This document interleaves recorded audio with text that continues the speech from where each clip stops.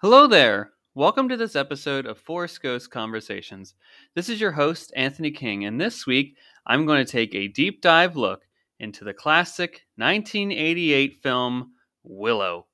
Before we get started, I'm inviting you to join the conversation with us. We can be found on Twitter at Forest Ghost Pod. You can also follow us on Facebook, Instagram, YouTube, and TikTok just by searching Forest Ghost Conversations. We look forward to connecting with you on those platforms. Also, please be sure to subscribe, rate, and review the podcast on your listening site of choice. Finally, please be sure to check out our TeePublic store to buy some Forest Ghost Conversations merchandise. And without further ado, it's time to gather around the campfire for some Forest Ghost Conversations.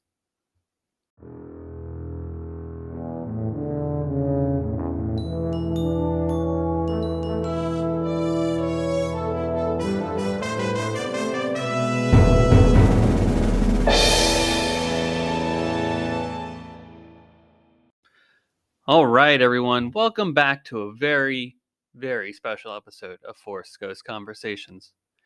This is the first time that we've been able to discuss, dissect, and break down a full feature-length film. Now, this isn't a Star Wars film that we're talking about today. This is the high fantasy epic story adventure from none other than George Lucas. It's from Lucasfilm, directed by Ron Howard. This is the 1988 film Willow. And I love this film unabashedly. Why are we discussing this film right now, you may ask? And why are we doing this on a predominantly Star Wars podcast? Well, exactly that. It is a predominantly Star Wars podcast, but we will also branch out and talk about things that are under the Lucasfilm heading from time to time. Particularly, Indiana Jones and Willow. Those are both properties that fall under Lucasfilm. They're produced by George Lucas. They're created under the Lucasfilm banner. And they're prominent pieces of the story that George Lucas believes in, right? These stories of mythology that are precipice tales for 12-year-olds that are beginning their journeys out in the real world. And for the 12-year-olds in each of us. Willow is no exception to that. Also, you may have heard, I talk about this frequently on the podcast. There is a Willow TV series coming out very soon on Disney Plus. It will be premiering on November 30th. That series is a direct sequel to this film. So, of course, naturally, we're going to talk about that film, get our thoughts kind of set onto paper, if you will. And we're just going to have a great time talking about a wonderful movie. So I hope that, if you haven't had a chance yet, that you've now been able to watch Willow. It's on Disney Plus. You can buy the Blu-ray. I hope they release a 4K of it someday. I would love to add that to my physical media collection. But it's predominantly on Disney Plus these days. And if you have Disney Plus, get ready for that so you can watch it on there. As well as the upcoming series when that does debut later in November. So this is not a typical Sunday release for Forest Ghost Conversations. I'm not going to include Cloud City Gossip at this portion. We will cover that in our later episode, which will be all about Andor episode 11. So I hope you're all excited and super stoked about that. But this episode will be purely about the classic film Willow. And if you haven't seen Willow yet, this is a full spoiler discussion. Pause the episode now, go pull it up on Disney Plus, and then come back to this episode and let's continue this conversation. With that, everybody, you have been forewarned.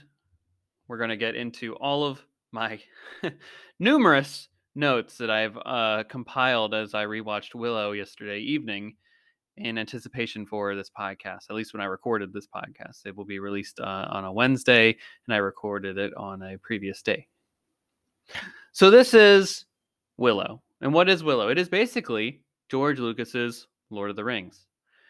It's a film that follows the same B movie action serial premise that inspired both Star Wars and Indiana Jones, right? There's these action serial films from the 1930s and 40s that really inspired George Lucas in his childhood. And at the center of those films is the idea that they're a little bit scrappy.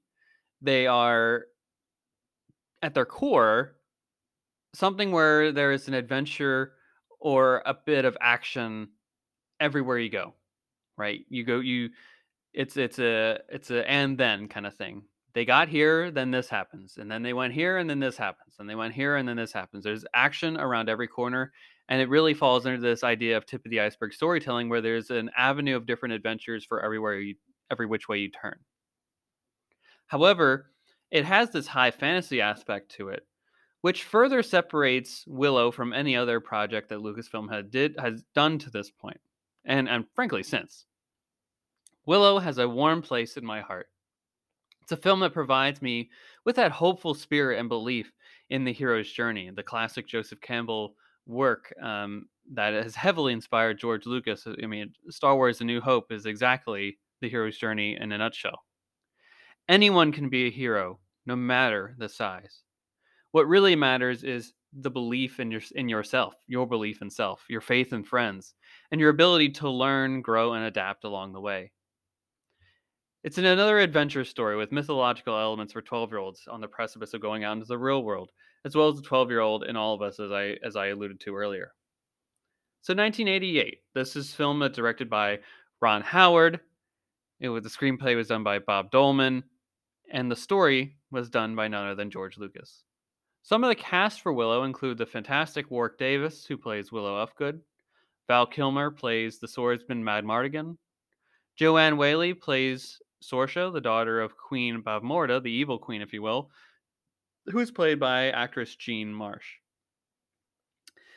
I think what's important to note is the context of when Willow comes out, right? It comes out in 1988. Towards the end of the 80s, the Star Wars trilogy concluded 5 years prior. Indiana Jones is also very popular in the 80s here. Last Crusade will be coming out the following year. Lucas also worked with Howard the Duck and Labyrinth, which had come out, I believe, a year or two prior. I think 2 or 3 years, actually, if I got my dates all correct. But you got to think, in terms of the high fantasy of it all, I don't think there's a whole lot going on in this time period that really fits that mold, especially for people that are fans of the Tolkien lore. This is also over 10 years before Peter Jackson's epic Lord of the Rings trilogy will be released. So for a lot of people, this is really the first foray into this high fantasy world that'll later be super popular. I mean, you can't do anything nowadays without seeing a high fantasy show, right? Wheel of Time is on Amazon Prime. Rings of Power is on Amazon Prime as well. Game of Thrones is on HBO, as well as House of the Dragon. And now Disney has their competitor in that market, which is Willow, which is also tonally super different from all those. This is more family friendly. And not to say that Rings of Power isn't family friendly, of course, but those are definitely a bit more darker. I would say those generally tend to follow the Jackson mold a bit more because that's the audience that they're trying to reach again with that. But that's an important thing to note too, is that this is heavily inspired by Tolkien lore and literature, with Joseph Campbellian elements, and of course just General Lucas's ideology along the way. So there's going to be a lot of connections between Tolkien lore and this film that you may recognize. So, for example, here, the world that Willow takes place in, the world that Willow, the character, lives in, is called Motherworld, right? Which is basically just Middle Earth, if you want to think about it that way.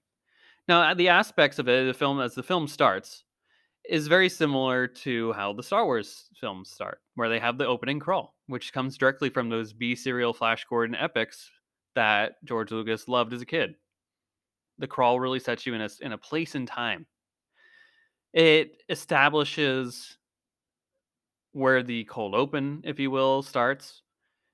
It puts forth the main characters and the drive without needing to have another scene beforehand to set things up or to have clunky exposition.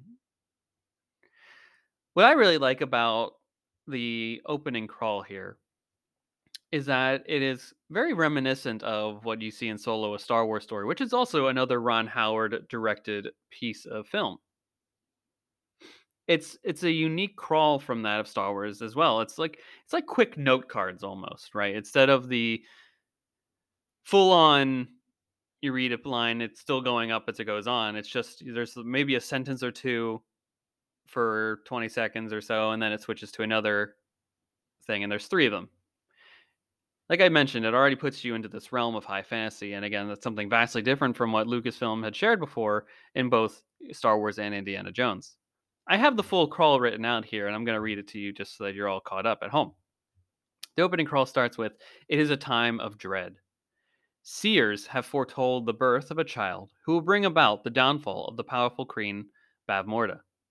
Seizing all pregnant women in the realm, the evil queen vows to destroy the child when it is born. Dot dot dot. Let me tell you what, Queen Bavmorda is absolutely ruthless. All this baby murdering? I mean, come on now. She's right up there in line with Anakin in that department, am I right? Oh well, all the hopes and dreams are with this little child now. That we basically follow on throughout the course of this movie. She will one day bring about the end of Queen Bavmorda, and Bavmorda has the look akin to the evil queen, if you will, from Snow White, at least in my opinion. I also am a big fan of that biblical reference and having the baby float down the river, similar to the Moses story.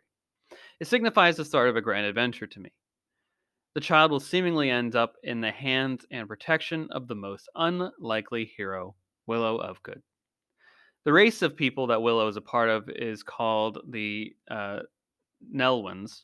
So just keep that in home and keep that in your brain as everything's going out. There's the Daikini, there's the Nelwyns, there's the Brownies. There's a couple of different races here that you will see throughout the film. It always puts a smile on my face seeing Warwick Davis. And frankly, he was only like 16, 17 when this film was filming, and then he was 18 when it was released. So that's pretty impressive when you think about it. He's not just a farmer in this story, he's a wife and kids. And at that age, woof, couldn't imagine it. And I tell you what, though, probably the most majestic aspect of this movie to me is that hair. Look at Willow's hair. That's a great mane on that character. Might be just one of the best parts of the movie, in my opinion, too. It's just got it's 80s to the core, yet it has its own flair that I think only Warwick Davis is able to pull off. So Willow's home also just seems so cozy, and it's like it's got aspects of that like Hobbit hole shireness, if you will. I could spend hours there reading books and making soups. Willow and his wife Kaya realize that the baby is not safe in their home, so they bring her to the High Council for agreement on what to do next. The baby is a Daikini, or a big person, if you will, and the High Aldwin proclaims, or basically like the priest, the magician, the sorcerer of the Nelwyns proclaims that the child must be taken all the way across the Great River to the Daikini crossroads so that they can handle this problem. Willow is reluctantly provided with the task of leading this journey since he inevitably found the child back on the riverbank. Personally, I love that this High Aldwin is like, I must consult the bones, only to be like, the bones tell me nothing. Then they also are like, praise the bones later on. What's the deal with the bones? I don't know. I feel like Jerry Seinfeld here when I'm uh, saying this. What's the deal with the bones? I got no idea. The bones really mean nothing, but it's just a fun little bit that just adds to this world here. Like, what in the world are they talking about here? I don't know. I'd put my faith in the bones, though, I'd be honest. Migosh and Vonkar volunteer to join Willow's expedition, and the famed Burglecut, the unkind Nelwyn to Will, also joins as the group's quote-unquote leader. And I do like the physical comedic bit here that he he gets his comeuppance throughout the movie, particularly here in this opening sequence where he gets spit on by the baby. Now, I didn't go into full depth about this aspect of the film, but There's like a scene in the beginning where Willow tries to become an apprentice to the High Aldwin, and he, the High Aldwin, sets forth this question where he asks potential pupils, where he's like, "Which one of these? Select the finger that has the power to control the world." And everyone assumes that it's his finger, right? And he talks to Willow later on about this before he sets off on his journey, and he says, "Which one would you have actually chosen?" And Willow said his initial intuition was to pick his own finger instead of the High Aldwin's, which frankly would have been the correct answer, and he would have been the apprentice for the High Aldwin. Now, Willow, however, lacked the self confidence and the belief in himself in order to stand out separately from the others. Now, that's part of his important character arc that you'll see throughout the course of this film. But let this instance be a lesson to those of you at home, right? Self confidence can take you a long way. Listen to your own heart, and perhaps you too will be a great sorcerer one day. But okay, maybe you won't be a sorcerer, but it works for Willow and in this world, and the sentiment applies. Now, at this time too, I just want to address that James Horner's score for this film is so vastly underrated. Like most of Willow itself, if you ask me. That Willow theme just screams adventure. And I implore you all to look it up on YouTube or your streaming services now that you get music, Spotify, Apple Music, whatever. It will be stuck in your head for the rest of the day, I promise you. Now, the design for General Kale is just brilliant. How terrifying and menacing. In a post He Man and Skeletor world, this villain is exactly right for late 80s high fantasy. I want a skull mask just like that. I mean, don't you? He is tasked along with Sorsha, who's Queen Bavmorda's daughter, into tracking the lost baby, the baby that currently is in Willow's care. The seer that's alongside Queen Bavmorda warns of Sorsha's impending betrayal, which, spoiler alert, comes to pass later on. And folks, at this point in the movie, we get to meet Val Kilmer as the great Mad Mardigan. And for the moment, he is stuck in a bird like cage built for a grown person. He's the greatest swordsman that ever lived, according to his own words. He's a swordsman with no banners. He fights for himself, and that is most likely why he's in that cage at the moment. He has no friends around him. He's got no one to protect him. He's just kind of off on his own, doing his own thing. Burglekutt and Vankar decide to leave the baby with Mad Mardigan, kind of just outside of Mad Mardigan's cage, expecting that someone will come along to pick her up. But they don't want to press onwards. Willow, rightfully so, and this is another good lesson, recognizes that this move is terrible and remains with the infant despite the danger that surrounds him. And Migosh, Willow's friend, is also a good lad and stays with his pal. He is very brave. Migosh and Willow eventually decide to let Mad Mardigan go in the promise that he takes care of the baby and feed her. However, the journey obviously does not end here. The baby eventually gets stolen by a brownie, which is basically a forest fairy, if you will. Just bear with me. You kind of have to watch the movie in order to get a sense of what a brownie actually is.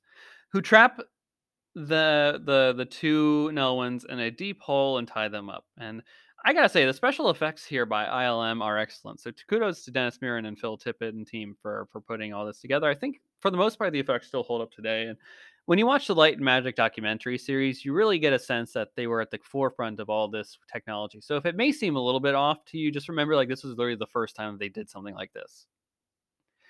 And we learn that the baby's name now is Elora Danon, and this is from the uh, I guess the priestess, witch, sorceress, Sherlindrea. It's hard to say. I mean, just kind of like a Galadriel type character. That's who we learn. She's like a floating spirit in the sky that tells Willow what the child's name is. It's Elora Danon. We learn that she has been chosen by Willow to be her guardian, and Willow is also tasked with taking Sherlindrea's wand to the sorceress Fin Raziel, um, who will then guide both Will and Allure to the kingdom of Tir Asleen, where a good king and queen will look after the baby. And Will responds with, I'm a nobody, and frankly, that's just wrong. That's wrong, Willow. You are a somebody with a good heart, a clear conscience, a sense of right and wrong. You are the perfect person to see this journey through, if you ask me. And All we have to decide, frankly, is what to do at the time that's given to us. Again, that's a quote from Gandalf in The Lord of the Rings. And in time, he will overcome his self doubt. I believe in him. A grave warning is issued, though, if Elora Danan is unable to fulfill her destiny. Queen Bavmorda will bring about the downfall and destruction of everything, including Willow's home village and the Nelwyn people. The stakes, frankly, could not be any higher. Willow makes a choice to continue on this hero's journey. Migosh is sent home as his adventure comes to an end. This is time for Willow to go off on his own adventure. Two brownies do accompany Willow, though, on this leg of the expedition. Eventually, they end up at some type of tavern and run across our favorite swordsman again, Mad Mardigan, who is dressing in drag, if you will, to disguise himself, which is quite hilarious, especially for the late 80s comedic humor of it all. Especially as that character Lug becomes more infatuated with him as he's like, "Whoa, you're a woman?" He even starts a hilarious fight in the tavern when he finds out that Mad Mardigan isn't exactly who he thought he was. Now, I will say the escape scene on the horse-drawn carriage cart thing is really well done. It's a high fantasy version of the caravan sequence in Raiders of the Lost Ark, as well as the precursor to the tank sequence that will be done in The Last Crusade. Lucasfilm and ILM team have certainly perfected their craft over the years. Now, at this point, Mad Mardigan is kind of a part of the crew. The group continues to grow as the adventure carries on, or sort of. I mean, he's kind of there, he's kind of not there. It's kind of how the middle of the movie goes. Mad Mardigan certainly has these roguish Han Solo-esque qualities within him. And perhaps that is why I personally, Anthony King, am so drawn and compelled to by his character. He also has some playful banter between he and Willow, and their kind of bromance journey that they have throughout is it's just fun to watch. Now at the lake, Willow comes across the sorcerer Finn Razel. However, she is in the form of a possum. Didn't expect that one now, did you? Willow now needs to turn her back into her human form using the wand provided by Sherlandrea. Unfortunately, at this time, Mad Mardigan is captured by Sorsha and her band of troops. They find Willow and capture Elora Danan to take her to the Nockmar Castle for the ritual to proceed, basically Queen Bavmorda killing her. Things are not looking good at this point. Willow is captured by the troops as he too is a prisoner along with Mad Mardigan. And I like how Mad Mardigan puts Willow on his back when he starts to struggle to walk amongst the snow. Just a neat little simple act of kindness can go a long way. Help each other out. Grow as friends, ladies and gentlemen. The journey is really the most important part along the way, not the destination. And let me just have a little gripe with this film, and I get it too, like the time and place. But I really don't like how they just say Peck to Willow all the time. They call him Peck. It's bad name calling, and it's not nice. Just be kind to people. And there's no need to put each other down. We already have a lot going on in the world that we don't need to one up each other, put each other down. It just doesn't work for me. Don't do that. Now, Willow turning Finn Razel back into her human form is the first morphing sequence as we learn from Light and Magic. However, in this first attempt, Willow turns her into a bird, which I believe is kind of a raven. Which, oh boy, Willow does need to do some practice with magic if he wants to become a great sorcerer. Now, I'll tell you what, Sorsha falls really fast for Mad Mardigan, even though he's under the spell of the broken heart dust that the brownies accidentally pushed into his face. His smooth talking really swayed her. Nevertheless, we get to see Mad Mardigan's excellent swordsmanship as he and Willow both escape from this camp. Now, although Willow does say to him, "You are great," in the classic clip of this film where Mad Mardigan slips in the snow right afterwards. And, frankly, everybody, we can't always be graceful. Another lesson to be learned at the end of all this. Willow, Mad Mardigan, and Elora Danan sled down on the snow-covered mountain atop a shield. And frankly, what a great adventure set piece. Poor Mad Mardigan gets caught in a snowball himself as he keeps tumbling down the mountain. Again, not everything is as graceful as we want it to be. It always warms my heart when Mad Mardigan proudly declares that he serves the Nelwyn. Willow. Friendship, everybody. It's a powerful thing. Sorsha has now been captured by Mad Mardigan as they have a little tussle with the troops once they eventually catch up to them down the mountain. So now they're all together: Willow, Madmartigan, Alora Dannon, and Sorsha, as well as the brownies. And perhaps the love between both Madmartigan and Sorsha will continue to blossom. It's very Han and Leia like, am I right? Sorsha's frankly not game for his sweet talking though, without anything to back it up.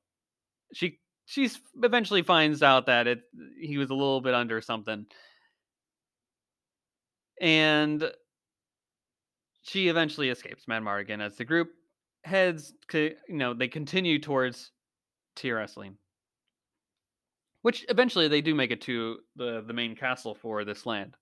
However, Tir Esseline has fallen prey to Queen Bevmorda's malice.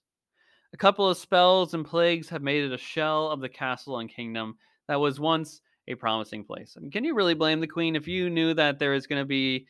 She's already going to great lengths to kill every baby that is born, every female baby, and now that that is the case, she's like, well, I should also destroy the castle so that there's no like seed for that person to have a stronghold to take up arms against me. I mean, kind of makes sense, if you will. But wow, and that crazy little defense that Willow and Madmartigan try and put up against the Nockmaar soldiers when they eventually catch up to them here. What is that armor that Madmartigan puts on? It's certainly a look. And that's all I'll frankly say about that. I mean, come on now. Just look at that thing. Willow also tries to turn Finrayzel into a human again, but instead of being a raven now, she turns into a goat. I guess that's one step closer to human form, but that's not really great. Again, Willow needs more practice in this realm if he wants to become a great sorcerer. Now, I really like the troll design in the Willowverse, if you will. It's much different from any other interpretation that I am aware of. It's certainly very unique. It's not Lord of the Rings. It's not Wheel of I don't know if Wheel of Time is one. I guess I don't really see too many trolls otherwise. Now that I think about it. But it is certainly unique from the interpretation and design of the Jackson films, for sure. And the peril of this castle fight sequence is intense. Willow turning a troll into a two-headed dragon-like beast, more trolls, Madmartigan's booby traps all throughout. It just goes to show again the main point of Willow. Anything can happen no matter your size or strength. We can all be the heroes in our own right, even against the most dangerous and highly trained army in the world. And frankly, I found that the best comedy moment in this film, and it still holds up to me to this day too, is Madmartigan yelling back at the troll that's right in his face.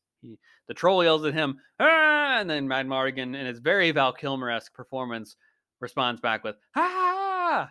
I mean, you gotta see the film. It's all there. It's great. And also, Madmartigan and Sorsha do share a kiss in this sequence. Perhaps she was falling more for him than she led on to believe, right? Madmartigan's pal Eric and his army and the Brownies also come to save the day in the fight, drawing General Kale away. However, Alora Dannon has been taken by the General once more. Sorsha, though, seems steadfast with Willow's cause now too, fulfilling that prophecy that the seer informed her mother, Queen Bavmorda, in the beginning part of the movie. And the baby, Alora Dannon, is now taken to Nockmaar Castle, setting up the final stage of this movie. Eventually, the crew also follows them along to the castle, and the Queen really goes off on a set of malice here, where she transforms basically all of the soldiers that are outside of the camp or the dwellings, if you will. Basically, it's just Willow and Finrayzel in the tent, which is why they don't turn into pigs. But okay, they turn into pigs, and I remember the pig transformation sequence to be absolutely terrifying as a kid, and it still, frankly, haunts me a little bit now. But props to ILM again to make this effect look incredible. The Queen Bavmorda also made her choice against Sorsha, as she explicitly turns her own daughter into a pig as well. So basically, let's set the stage here. It is just Willow left now, and everyone else is a pig. You heard that right. this is this is the fantasy of it all, ladies and gentlemen. This is where it gets a little, if you weren't in it from the start, this is where it really just turns off into a high fantasy epic. Will needs to transform Finn Razel back to human form in order to get her into the fight. This instance is the true morphing sequence that is the subject of a long segment in the Light and Magic documentary series, the series that is all about the ILM special effects and visual effects studio that is the part of Lucasfilm. So if you want to learn more about how this came into being, be sure to check out episode 5 of Light and Magic. And you can also go check out our previous episode on Forest Coast Conversations, where I do a little discussion about that sequence in the episode and how they talk about it coming together. But Willow does make it happen, everybody. When all hope seemed lost, our most unlikely hero saved the day. Finn Razel turns back. She turns everyone back into their human form and puts a protective spell on the camp so that this really can't happen again. If I haven't mentioned it before, I just want to take a moment here to really note that the set design is everything that I could want it to be.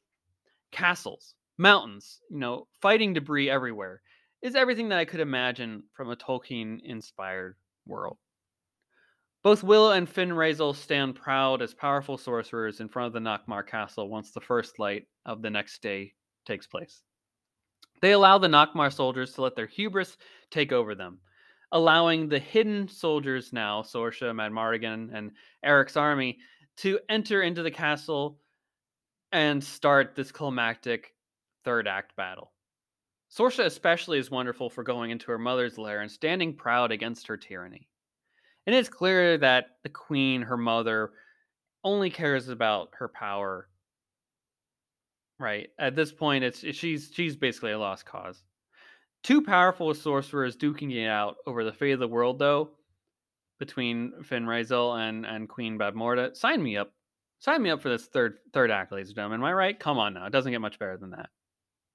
Willow does his own part in this sequence, too.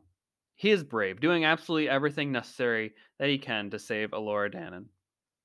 Madmartigan breaking General Kale's mask is just epic, if you ask me. That is definitely up there for a top moment in this film. For me, it just foreshadows the eventual defeat at the hands of Madmartigan, which only takes place a few moments later, but it's just a really cool visual design of it all. And to the audience, though, that is just a signifier of what is to come. And all I have to say is those acorns really came in handy that Willow got at the beginning of the movie from the... Oh, let me go back at my notes because I've been rambling a lot here. The High Alduin. He got it from the High Alduin. And let me get back to where I was. He got those acorns from the High Alduin. And it would have worked. It would have turned her to stone, or any other person, frankly, if unfortunately the Queen Bavmorda is not as, if she wasn't as strong in magic as she is, then it would have worked out perfectly. And she would have been turned to stone, all would have been saved, what have you. But Willow will get his chance again later on. He uses his quote-unquote magic to send Elora Danan into a realm where magic cannot touch her, in his words. But in a plot twist, it was just his disappearing pig trick. Again, I should have mentioned this from the beginning. I didn't talk at all really about this little festival that they did in the beginning of the film where Willow failed at doing this incredible disappearing pig trick and everyone saw through it. But it works in this instance. You try again. Practice makes perfect, everybody. The disappearing pig trick finally worked, and that is just perfect. This is really the aspect that Queen Bavmorda was never anticipating. Someone to use a magic trick against her. Not actual magic at all, but a magic trick. Since Queen Bavmorda is unable to complete the ritual in time, she is obliterated by the magic that she was trying to use to defeat the baby. The lesson here to be learned is the dark side is always unnatural, and eventually it will have a cost. So it's best not to partake in it, ladies and gentlemen. But Willow, our wonderful Willow, Willow of Good, rightfully so, is the hero of the day. He saved the mother world, Elora Danan, and is able to complete his quest, journeying home to a wondrous applause. In the final ceremony of the film, he even gets a book of spells by which to continue his magical journey, And that, I believe, is something that we will see when we catch up to him in the Willow sequel series, the TV series that will be on Disney Plus very soon, where we see him actually be a great sorcerer. And Willow again gets a hero's welcome upon his return home to his village. The joy that Willow brings to me is amazing, ladies and gentlemen. And I also do like, again, we talked about this earlier, the physical comedy of it all, where this bird just takes a poop on Burglecut's head. I laughed. A little crude humor to end a movie is never a bad thing, if you ask me. Especially for one that is like it fits in line with the tone of what this film was trying to do. So Willow is reunited with his family, and thus we conclude our fairy tale adventure. I'm very excited for the Willow series to start, ladies and gentlemen. If you can't tell, I love this film. It's been a part of my life for so long now. I don't know if I got to share this story with you all, but when my wife and I got married in 2020, we spent basically the entire week because there was nothing else to do. We basically just spent the whole weekend celebrating by watching various movies, and I selected Willow for us to watch. So that is just, you talk about the aspects of family and found family and bringing families together, forging families and whatnot.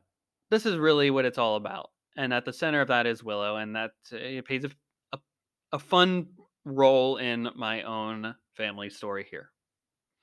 Willow, again, is true tip of the iceberg storytelling that I'm thrilled has another chance at continuing the adventure. I know that there were several books in the mid to late 90s, I believe. There's like a trilogy that's kind of like a sequel, but I don't think those count in canon. They're also really hard to find.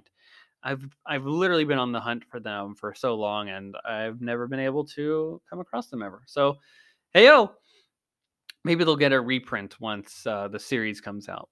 I I would hope so. We'll see. But as Willow says in the sequel trilogy, not the sequel trilogy. Got Star Wars on the brain sometimes here, folks. As Willow says in the trailer for the series that is coming up, he says, "Into the unknown. That's where we go." And that's frankly where we're at here when it comes to the fertile ground that is going to be this sequel series. I don't know really what the story is all about yet. But I just know that it's gonna be great. I have full trust in the team behind it. I like the cast that they have set up for this series thus far. Ron Howard is involved to some extent, but this is really John Kasdan, his story. It's his story. I believe he's directed all the episodes, if not most of them. But this to him, right? So if we can talk about John Kasdan for a second here before we conclude. John Kasdan co-wrote Solo: A Star Wars Story with his father, Lawrence Kasdan, who famously wrote Empire Strikes Back, Return of the Jedi,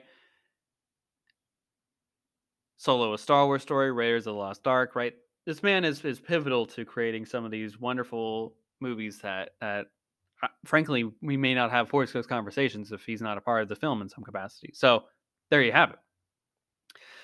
But John Kasdan, his son, grew up in a time where if you were born post the Star Wars trilogy, that's you hear a lot of people talk about the dark times of Star Wars fandom, and that would be the post Return of the Jedi era to when the Phantom Menace comes out, because you don't know if Star Wars is ever coming back. You have the expanded universe, but it's not like today where we have all of the movies. We have a steady pipeline of Star Wars content, whether it be animated stuff, TV series, shows, comic books, publishing initiatives. It's all there. We have it all now more so than ever. But he grew up in a time where all he had really to get excited about for a new release that was really his to own was Willow. So there's certainly a person that is behind this series that is perhaps more passionate about this work than ever before. So I have full trust in that. Warwick Davis is obviously reprising his role as Willow of Good. And we're going to see how, I believe it takes place maybe 20 plus years after the events of the first film. So we're going to see how he has grown as a character. I know there's some children of fan favorites that are going to be coming up in the series. And we'll see how they all interact with each other as Willow gets underway. So with that, everybody, that is our discussion of Willow, the classic 1988 film. I hope you enjoyed it. I hope you were able to go check it out on Disney Plus, or if you have it on home media in some way, shape, or form, be sure to check it out and get hyped for the upcoming Willow TV series. We're going to be discussing it week to week here on Force Ghost Conversations, just like we do for Andor, Obi-Wan Kenobi, Book of Boba Fett. It's going to take us through the holiday season and hopefully up to when The Mandalorian comes out. Season 3 of The Mandalorian, I should say. So with that, everybody, let's continue the conversation. Be sure to check us out on Twitter, Facebook, Instagram, YouTube, and TikTok. Just search Force Ghost Conversations, and we will be there in some capacity. And we'd love to chat about Willow, Star Wars, Indiana Jones, all things under the Lucasfilm banner. If you feel so inclined to, we have a Willow-inspired logo. If you look at the artwork for this specific podcast episode, you will see that specifically. And if you like that logo design, we have that on our merch site. Our TeePublic store has that merch available if you want to purchase that for yourself. Get a coffee mug, get a t-shirt, get a hoodie, you name it. There's several different options available to you. So be sure to go check that out then if you feel so inclined. Also, if you're loving Forest Ghost Conversations, be sure to rate, subscribe, and review the show on your podcast listening site of choice. And if you have friends that are into all this stuff, be sure to let them know about us. Let's continue to grow the seats around the campfire here that is Forest Ghost Conversations and have these wonderful discussions about these shows, movies, and various content that is coming out down the pipeline. So with that, everybody, that is all that I had for this week. We'll be back on Sunday with a brand new episode of Forest Ghost Conversations to take a deep dive into Andor episode 11. So until then, may the Force be with you. Take care.